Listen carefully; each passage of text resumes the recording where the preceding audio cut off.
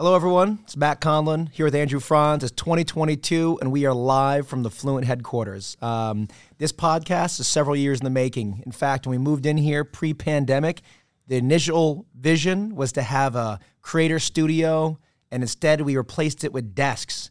And those desks, of course, are vacant because everyone works from home. So fast forward 3 years, we are realizing our vision, and we are sitting here recording for the first time. Andrew, how are you? Yeah, well, it didn't come without us buying a ton of fancy equipment first. We had a couple hiccups along the way, but we're finally actually here. We have the best mics in the biz, so we're ready to get going, I think. All right, great. So real quick intros. I'm Matt Conlin, co-founder and chief customer officer at Fluent. We launched this business in 2010. It's been a wild ride filled with really exciting challenges, tons of opportunities, met tons of great people on the ride. And this podcast is all about meeting really interesting people, doing interesting things, and ultimately talking to people that are affecting change and hopefully doing some really interesting things in the world right now.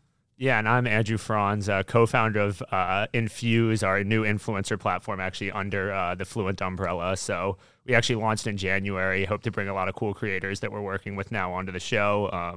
Really excited about talking from my journey all the way from investment banking to starting an influencer company. So really excited to get going. So I guess to kick it off, just want to get to know you a little bit better for the viewers. So kicking it off with where are you from, kind of where have you lived? Give us kind of your geographical breakdown of your life. Oh, man, I've got a really basic story. Midwestern kid from outside Detroit, town called Ann Arbor, Michigan, one of the best college towns in America. Go Blue. But you grow up in a college town. It gets really small really quick, and I got that itch. I had to go out to the East Coast, moved to New York for college, went to St. John's University, Red Storm, Big East basketball, and I got bitten by the East Coast New York bug and never left. And I've really only lived in two places my entire life. What were your favorites like between the two? What do you miss about where you came from? And then, I guess, what do you like about New York and what's kept you here? Oh, God. It's funny because when I first moved to New York, you've never felt this energy and this intensity that I experienced when I moved here. And there's something about the motivation that you feel, that you're never doing enough, which could be a little daunting at times because there's this inner drive. And when you go back to Michigan, you notice that spark isn't really there. But at the same time, we're in the concrete jungle, and I tell you, I dearly miss being able to easily just drive to a park, go kayaking, or go on an easy hike. Everything is a schlep, right? You got to move out of the city, drive for an hour, or maybe go to Central Park, and there's still thousands of people all around you. So I kind of miss the nature vibes. I miss having a yard. Do you think you'll stay in New York forever, you think?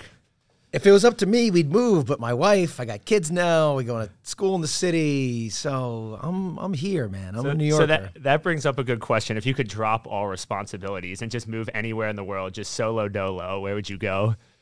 Wait, solo or with the fam? Solo dolo. Oh, man. Well, I'd probably have to spend a couple years in Europe. Naturally, the old world.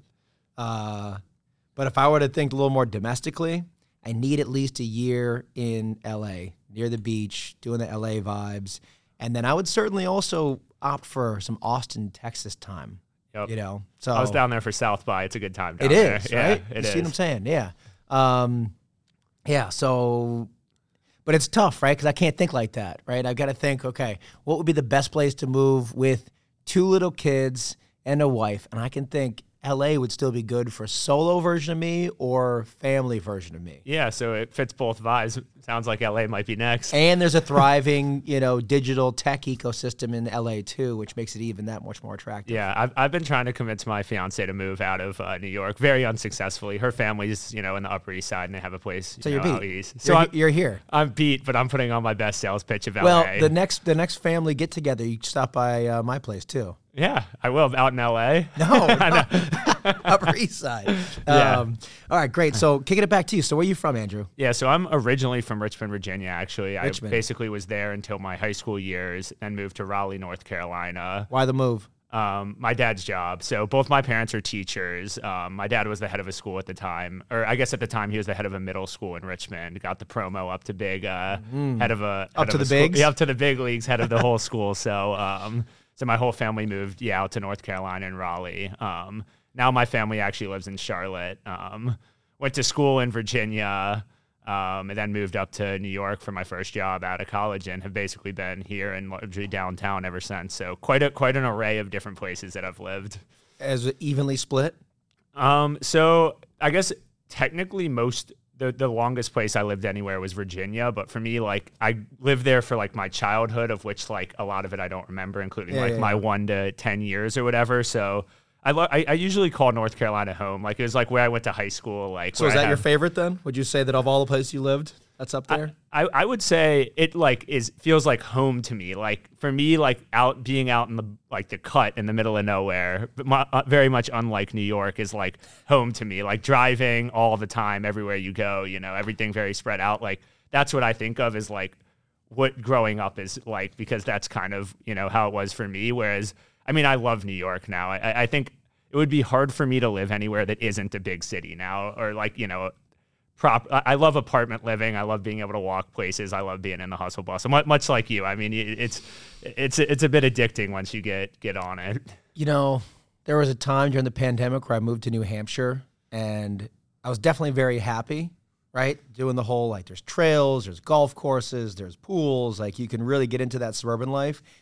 But I didn't realize at the time what I was missing. And as soon as I moved back to the city, there was that spark again. Yeah. And I don't think you recognize how much you actually lose by moving out of the city until you move back in. You're like, oh, wait, there was something that's absent. It's such a complicated thing, because it's like that drive that keeps you going, keeps you hustling, keeps you ambitious. Yeah. But at the same time, like, there is something to be said for just being content. And like, I see my family back in North Carolina, and like, people out at the lake, and like, they don't hustle and bustle, and they seem like pretty happy and content as well. But for me, it's fun to hustle. But, I also kind of, sometimes it's good to step back and appreciate, people that are just chilling, and they're like, I'm happy. I don't have a ton, but like, I'm out here and, living my best life. And so if you could drop it all right now and move to your desired place, would it be to stay in New York?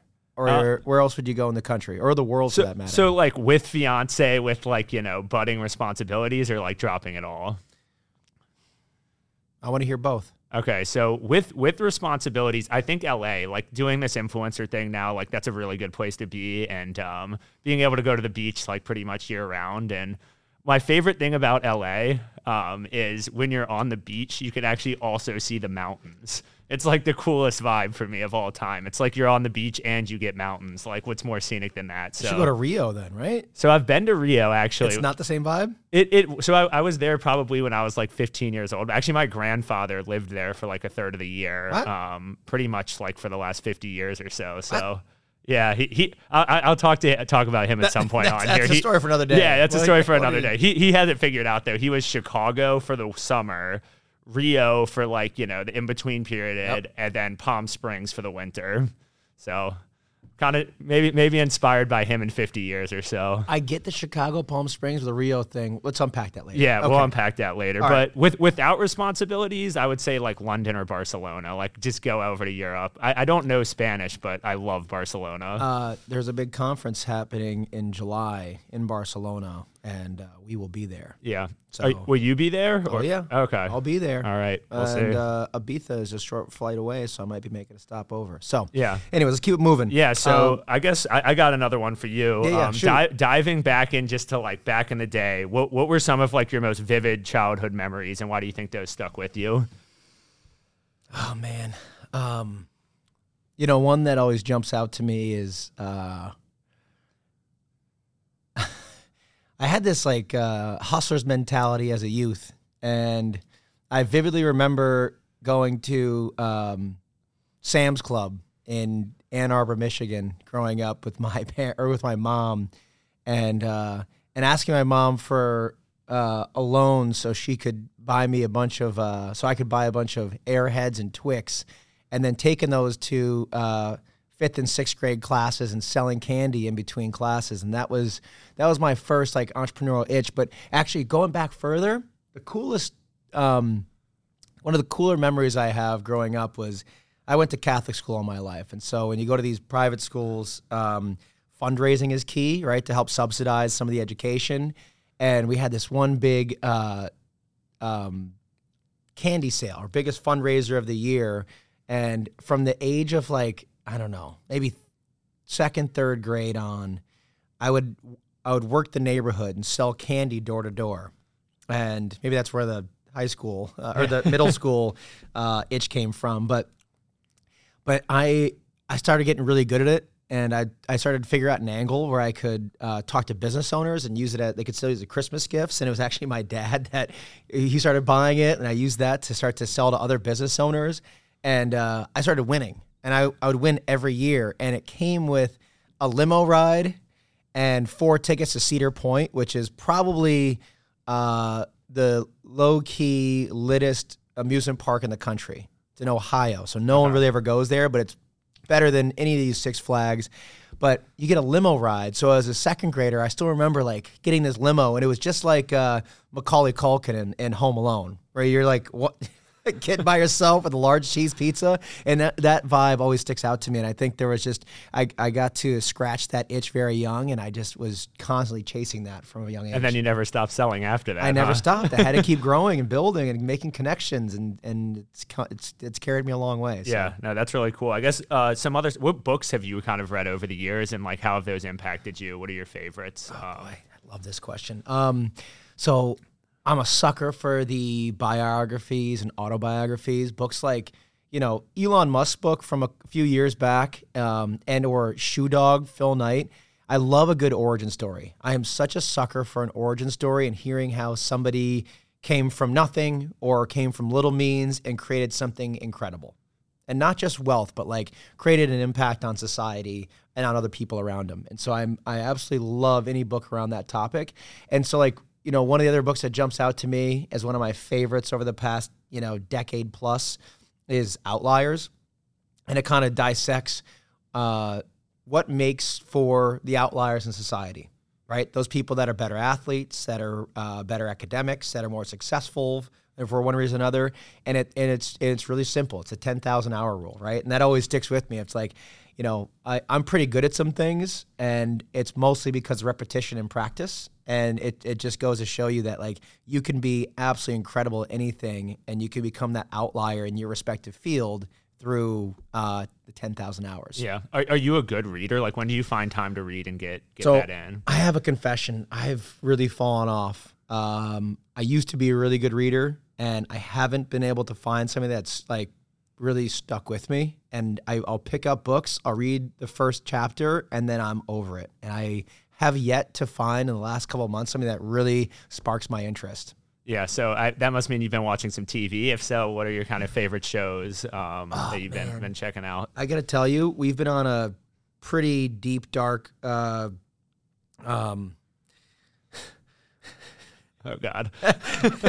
We've been watching a lot of Holocaust movies recently. I don't know if it's appropriate, but this is, for whatever reason, we've gone through Schindler's List, The Reader, The Pianist, and all these, and it's just, I don't know why. And then I always have to flip it to Always Sunny in Philadelphia after to like get the vibes up. What do you think has like interested you about that historical time in the world, I guess? It's just so shocking. Yeah. It's such a shocking period, and and what's wild is it was not that long ago. Yeah. There's still people that went through that that are still living today, and you're talking about an event that happened in some people's lifetime. Yeah. And I think it's just mind-blowing that it's happened. I think part of it, too, is like reflecting on the war that's, happening in Ukraine right now, and how quickly that could escalate to something much greater and far more destructive. Yeah. And I think if we don't take a look at the history and how shortly ago we were in World War II and all the devastating things that happened during that period. And so I think it's partially the times right now, and also my wife is on a weird kick on that top subject matter. Yeah, no, it's true, though. I think you have to look at history and kind of learn from your mistakes, and there's like eerily similar themes going on right now in the world. So it's probably timely for people to look back on history and kind of take some lessons from where we went wrong in the past. For sure. So I'm going to flip it back to you on this one. So talk to me about some of your earliest childhood memories. Yeah, so actually, when you were talking, a funny memory came to mind. Very not entrepreneurial, but just a hilarious memory I have with my older brother of actually when I discovered Santa. I must have been I don't know what the right age was, somewhere between 5 and 10 years old. And we were at my grandfather's actually out in Palm Springs for Christmas. And my older brother actually knew at the time that Santa didn't exist, but like he wanted like me to learn for myself. So basically we had this like whole elaborate plot where we actually duped my parents. We were out in the guest house. We put like fake pillows in the bed. And like when they checked on us, like they totally didn't notice. And we were like out with binoculars behind a cactus out there.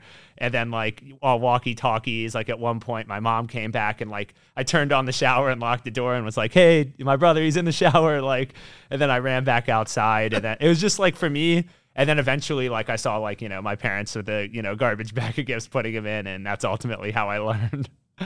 But wait, you spied on your parents? I spied on my parents. You spied on Santa? I spied on Santa, and it ended up being my parents. So hopefully this doesn't. Hopefully we have an old enough podcast demo where this isn't ruining Christmas for anyone. But I think for me that was just. It's funny because it's one of my earliest memories of like just being on an adventure and like like the adrenaline that comes with like what if we get caught, like and then it all like kind of panned out and like we finessed, which was a really cool memory. Sweet. Talk to me about, as I just said, I'm looking for inspiration. I need a really good book. So any recommendations? What have you been reading? So I like a lot of the entrepreneurial books that you talked about. Like Elon Musk's book was great. Shoe Dogs, I actually really, really liked. One kind of outside of that genre is Sapiens. Oh, yes. I started reading that book and like it just, it really gets the thoughts going and it's just like so well written and thorough. It's just, it's an amazing read about kind of, I guess, evolution overarching, but there's a bunch of different segments within it that talk about like all sorts of theories that are like pretty watertight. Like, yes. He does a very good job in depth of kind of saying like, this is like most likely what happened. So the collective myth, right? Yeah, exactly. So, so that one's up there. Like you, I've been struggling to find time to read. I used to read on my commute on the subway. Like I just put it on my phone and flip through. And I would crush books kind of that way. Did you read Homo Deus? You read the second one? I have not read the second one, but there's a third one too. I read the Blinkist version. I kind of did. I did the cheat code just because I needed to see. I didn't have. I think before I like find another book to read, I need to like find a way to like get reading back into my life because like I really lost it when I stopped commuting, which is great. I mean, I walk here now, and like for a long time it was work from home, but I need to figure out where to slot that back into my life and then find some good books. Can I tell you a random thought? But I made a commitment this week to sign up for Masterclass, as maybe that would be this like the spark I needed to get back into learning mode. Yeah. Have you signed up? I almost did, but the problem is the business content down there is pretty limited. There's a lot of art content, creative writing, how to play guitar, how to do video editing. There's only pieces. I mean, the business content is like top notch, though. It's what about trying to do something artsier, like a little left brain, and like that might unlock some business stuff, even though, like indirectly. I like where your head's at. That's really smart. I think I'm going to do that. Try to learn an instrument or something, and probably while you're vibing out, you'll have some crazy ideas. All right, that's a good strategy. Yeah. All right, great. So. Last one for you right now. So what have you been watching right now? What's the either favorite show or what's your top streaming service of choice? Yeah, so I've been watching, I guess in terms of shows, I've been watching Ozark. I actually, this is a good, I watch a ton of like the trashy love shows like Love Island and Too Hot to Handle. I was living with my sister during quarantine down in North Carolina, and she started throwing them on like, on Sundays, and we were just laying around and I totally got hooked. You can just like watch it, nap during it. It's just like, massages your brain, makes you a little dumber, but I love that. So I've watched some of those too, and it's good entertainment. All right. So flip into the business front real quick. I have a couple, I want to hear more about the origin story, how you came from, from Richmond, Virginia, Raleigh, and then I want to transition over to your first job. Yes. And what were the key learnings that came out of that experience? Yeah, so I'll walk you through kind of like a couple of what I would think of as my first jobs. My first official job was camp counselor at my dad's school. Cool. So I did that for 3 summers, which was like one of the coolest jobs in my life. I actually found it very like fulfilling to work with kids and like, me being like tall and like I was very interactive with them. They would all like jump on me and like it was just. So you're always tall, or do you have this crazy growth spurt? I've always been tall for my age, Okay. but at the time, I guess I was like high school, early college. Oh, and, yeah. like, So you were already- I was already up there. So that was my first one. I guess my first like real job where like, I was making any money was actually over on Wall Street doing investment banking at Deutsche Bank. So Wait, so from camp counselor to investment banking. yeah. So I Smooth kind transition. Yeah, you'll hear, my transitions have been, pretty hard pivots, but yeah. So I was over at Deutsche Bank. For anybody listening, like I think there's a lot of pros and cons of doing investment banking. I always say I'm happy that I did it, and I'm even more happy that I never have to do it again. But I think it does give you really good business acumen.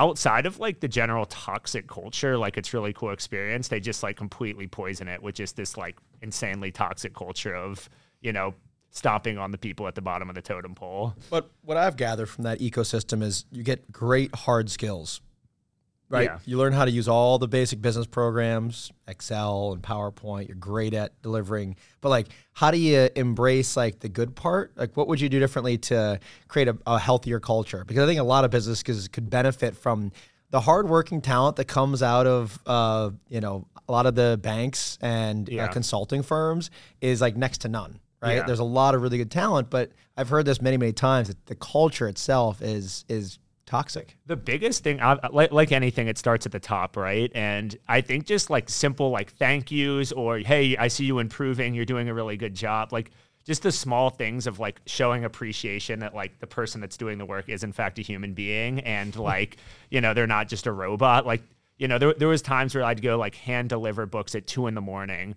to like an MD who is flying out for a flight and like, I get nothing from them. Ghost, they go to the meeting, they don't tell me how it goes. Like, so like just, I think it's like even as simple as the small things of just being like, hey, like, I really appreciate you putting in the work and grinding and getting this to me. Like, It sounds really simple to fix. It's really simple to fix, but like there's some, it's a cultural thing, right? Like it's just not. Let me ask you the flip of that. How do you get a really good culture to do better business? Right, because I think there's that balance, right? It sounds like there's certain environments where I really stress the really hard work and the culture's weak, and then there's really great culture where everyone's vibing, but sometimes the work can suffer. Yeah. How do you strike that balance? I think this sounds, simpler said than done, but like finding really good people and then you don't have to manage them as much. Because I think the banking kind of manages you into like grinding it out no matter what. Like if you're lazy or you're less ambitious or, inspired than someone else, like they're going to grind it out of you by just, the toxic culture. But I think if you can find, and then I think on the flip side, a really great culture might have people that'll take advantage of the great culture and not really like work or like, take shortcuts. But I think if you can find, again, easier said than done, but if you can find good people and then basically like not really manage them, just kind of be like, go crazy. I think that's where you find like the holy grail. Yeah, for sure. Interested on your thoughts on that one as well, actually. Yeah, you know what? I think it's really tricky because once you get on that consulting path, getting someone off that path into a better environment can be a little tricky. So it's really about, I think, painting that like the career progression inside of the consulting and investment firms is very clear cut. I think the challenge you have in a lot of the entrepreneurial environments is that it's not always a clear path, right? You start there, you start as an analyst, then you get to move up, and eventually you become a partner or managing director, and it's very well-defined. Cut amount of years. It's like everything is tight. Accomplish this in X amount of years, and you moved here. You move into the broader business world, especially in startup land. It is a very windy, bumpy path. And a lot of times it's not well defined. And so there's only a certain type of person that's comfortable operating in that gray, where it's like, I know if I work hard, I'll move up, but it's not clearly defined. And I think that's the challenge that a lot of startups have to work through is how do you create that career progression and make it very, make sure that people are clear on what they have to accomplish to move up the ranks and upskill and move up and take on more responsibilities. So it's not easy. It's something we're still working on today, but that's, to me, the key is how do you bridge that gap and make those really hard workers that want everything to be documented and written down and make sure that you do some of that while also embracing what makes a startup great, which is like that fluidity, that agility that helps you respond to opportunities quickly and not be so rigid. Yeah, no, that's a great answer. I guess flipping it back to you, what was your first job? And kind of, I guess, what were your jobs up until Fluent? First formal job outside of hustling candy, as I talked about earlier, was actually working for my dad as well. My dad runs a advertising and marketing business, and so if I didn't have sports after school or it was summertime, I was working in the warehouse. And for a while, we did photo shoots for General Motors. And so we'd have these cars sent in, and we were creating all these catalogs that were sent out to dealerships around the country. And so I was the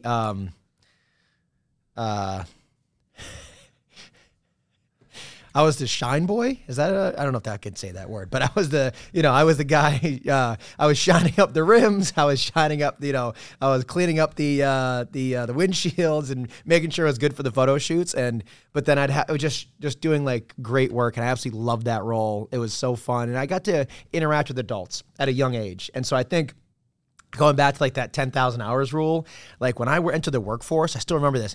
I had leaps and bounds more experience of interacting with adults at a professional level than any of the peers that were entering work at the same time.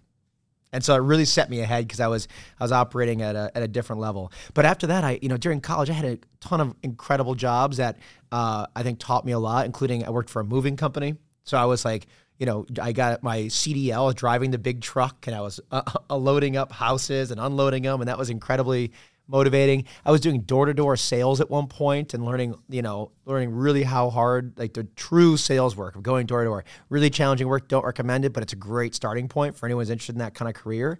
But eventually got into digital advertising right out of school. I interviewed for about 15 different companies, from ad agencies to publishing companies and marketing firms, and all of them, I wasn't the right fit. I was overexperienced or underexperienced, and I finally got a shot in digital advertising at an early performance marketing company called Innovation Ads, and it was serendipitous, to say the least. It was 2005, and digital marketing was just starting to take shape. Google was about to buy DoubleClick, right? So this is very, very early on. Facebook was still only for college kids. Snap, Twitter, TikTok were a twinkle in their founders' eyes, right? So this was like really good time to get into the space, and I learned a lot, right? It was a perfect time, and this was back when LinkedIn didn't exist. So to get in touch with people, you had to call them, and people still answered calls back in 2005. So you were calling up the VP of Coca-Cola, and sometimes they'd answer, and you'd have to then talk to them. And so it's just a really interesting time to... What was your elevator pitch at that time? You know what? I remember looking at a script because I didn't quite know it, but I had to look down at my script as I was on the call, and I'd like have to try and make it sound natural as I was learning this pitch. But it was basically, are you interested in digital advertising and specifically acquiring new customers? And it was a interesting time because they would always ask, well, can I see what sites you're going to generate? Oh, no, it's a blind network. Can I test like a small amount? No, $20,000 minimum buy. And there's always a question. There's always a no. So if you got a sale, it was really challenging to get a sale, but you felt like a hero. And the other wild part and the gauntlet of those days was it was a boiler room, my first job. So you had to make 150 phone calls a day, or 3 hours of talk time, and they record it. And if you didn't hit those numbers, you weren't allowed to sit down the next day. You had to stand. They'd take away your chair. And the best part was you're young, and you're usually going out at night, and they would make salespeople pay for the Red Bulls unless you closed a deal that week. And so it was just like, I don't have any money. Like, you want me to pay for Red Bulls or unless I close a deal? So there's this... the pressure was high. There was some hustler culture in your first job, I guess, as well. Correct. Yes. So I guess moving into kind of a really cool topic, I guess, what gap did you see in the market when, I guess, coming out of that other performance company that, I guess, made you see there was an opportunity to start Fluent? And I guess, how did those early days kind of look like and go? Yeah. So there was a big aha moment in the first couple years in this industry, in that I recognized that the companies that were scaling and growing had something unique about them. They controlled their own media. They had an interaction with the consumers. They knew who the consumers were. They knew more about what they were in market for. And as a result, they could provide better solutions and better results to their advertising partners. And I think the biggest aha was you have to have control of some sort of product, whether that's an ad serving solution, whether it's your own websites, whether it's your own apps. And if you're just in the business of, there's good ad networks out there. There's good like brokerage companies out there. But what I learned was if you really want to grow a scalable operation, you have to control the media and you have to have a relationship with consumers. And if you lack the consumer centricity, you can grow, but there's a limit to that growth. And I think that what I observed early on was that without it, you lack the control. And if you lack the control, you can't always deliver the best quality. You can't deliver the best outcomes. And so the big learning was when we were going through the first few years before we started Fluent, we learned that you have to, the whole concept was Field of Dreams, if you remember that movie from back in the day. But if you build it, they will come. And so the early thesis was, let's build out an ad serving solution that we can embed on publisher websites. And we'll build something that engages with millions of consumers. And if we build that, the advertisers will come. Makes sense. And it worked. I think I see a lot of that in the influencer game now. I think that everybody knows they want to get into it and knows that it's, one of the most engaging channels out there. But it's how do you control more of the experience? How do you, kind of build it and then, have the advertisers come? Yep. Yeah, no, it's a really good point.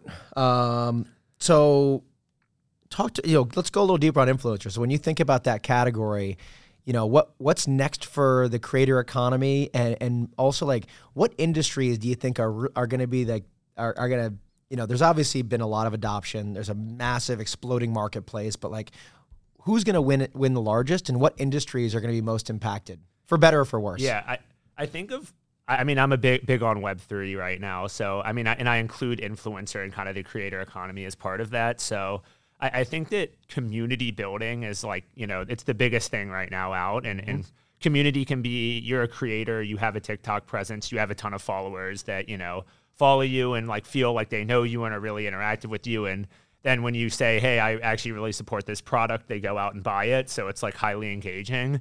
I think there's a whole level of like Discord communities out there as well that are, based around anything. Big ones right now are around like different crypto coins and stuff. But that again is like, it's about the coin and, they try to bump the value of it. But it's even more so about like having an outlet where like you feel like you have friends in a community and you can bounce stuff off each other. So I think anybody that can build a community right now, that's like almost like 101 of like starting a successful business, because then you can kind of have your community tell you what to build for them. So I think, one thing I'm trying to do on the influencer side is build an army of influencers. And we have some products out of the gates, like our app, that we think will be really helpful in helping them monetize. But I think I almost just want to build that community and say, hey guys, what do you guys need help with? Yeah.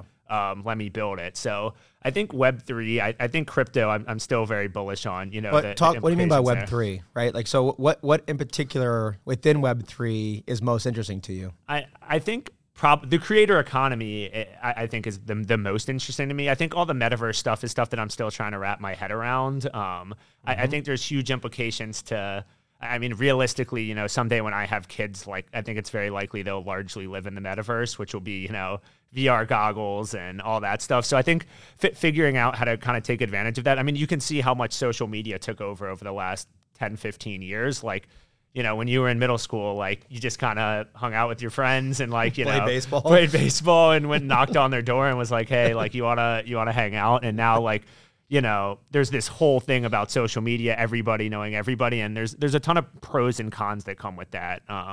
I think being a kid nowadays would be really hard with all the social media pressure. It's hard to be a kid, back in the day as well. So, but I also think it is really cool, and it makes people really aware of the world. Like it kind of opens up, your universe to a lot more than just, your town or your neighborhood or whatever. So I agree. I think the creator economy and Web3 is a huge word, but I think within that, the influencer space and advertising, I guess within that. Okay. So I need your hot take on something. So there's a lot of rumblings right now about the U.S.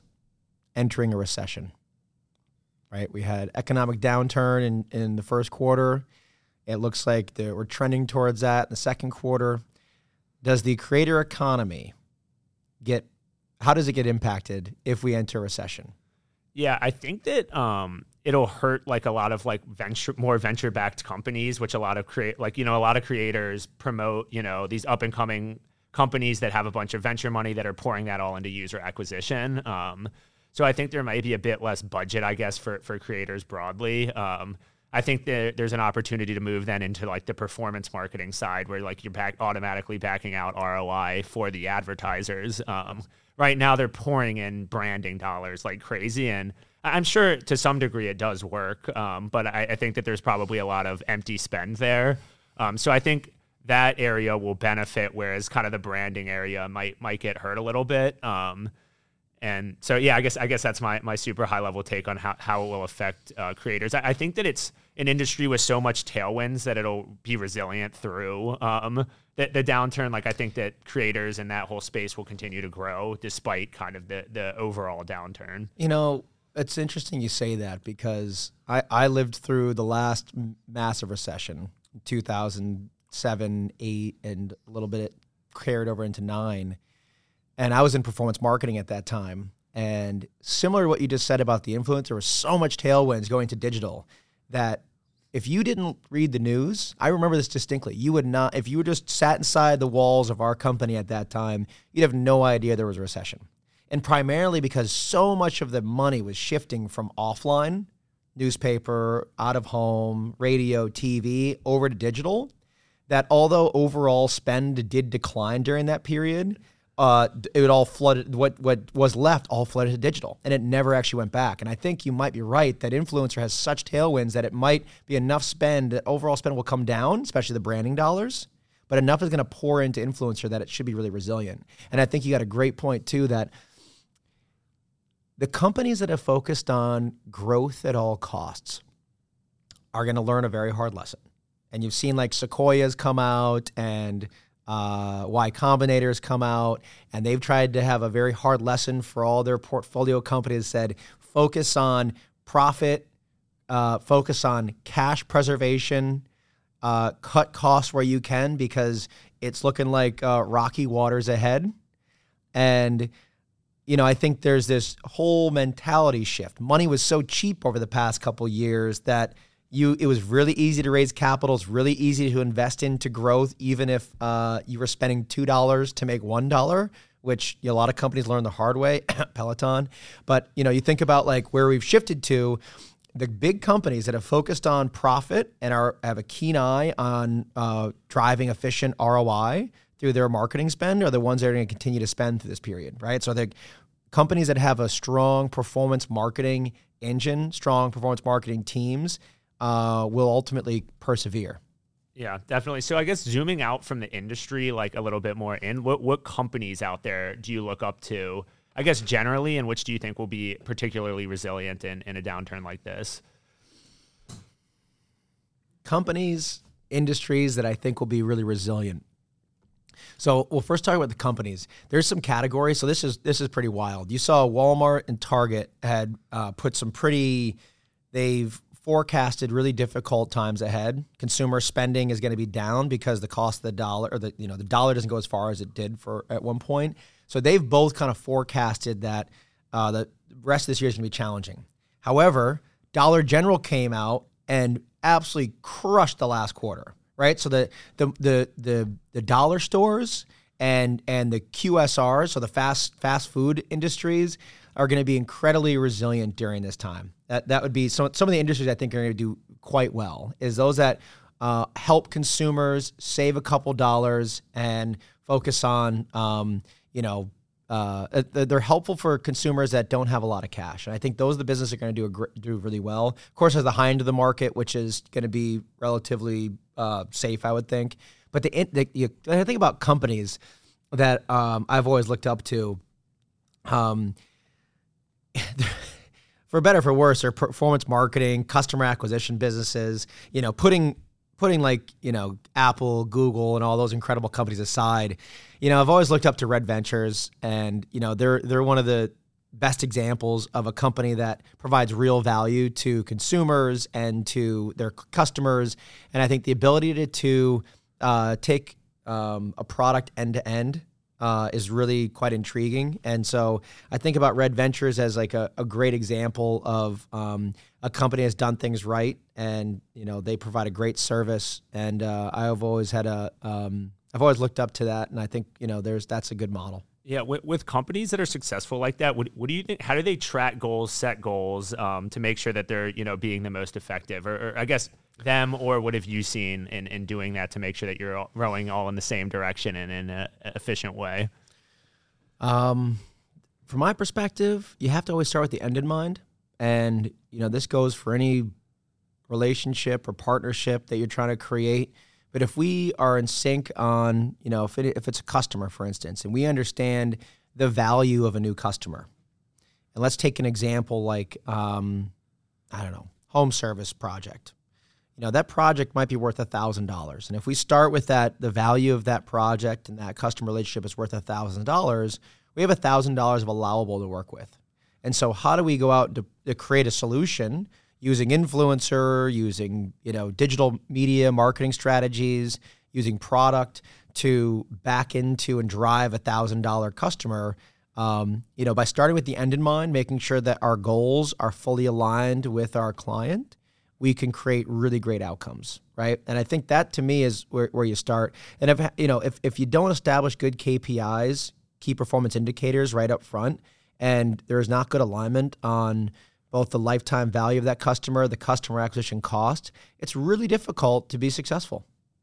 Yeah. You can get lucky, but it's not going to be repeatable. Yeah, no, that's a great point. I guess so winding things down, how do you unwind after work, and what do you do kind of to keep yourself in a good mental health spot?